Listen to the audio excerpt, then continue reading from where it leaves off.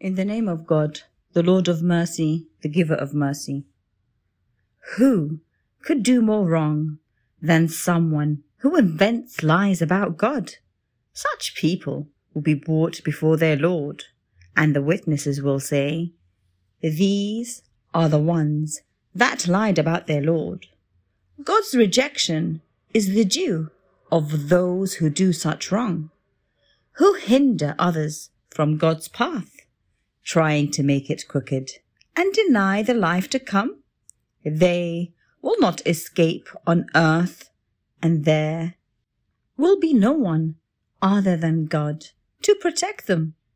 Their punishment will be doubled. They could not hear, and they did not see. It is they who will have lost their souls, and what they invented will have deserted them. There is no doubt they will be the ones to lose most in the life to come.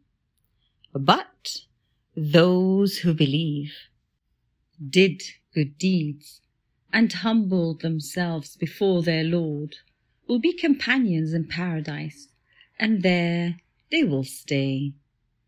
These two groups are like the blind and deaf, as compared with those who can see and hear well.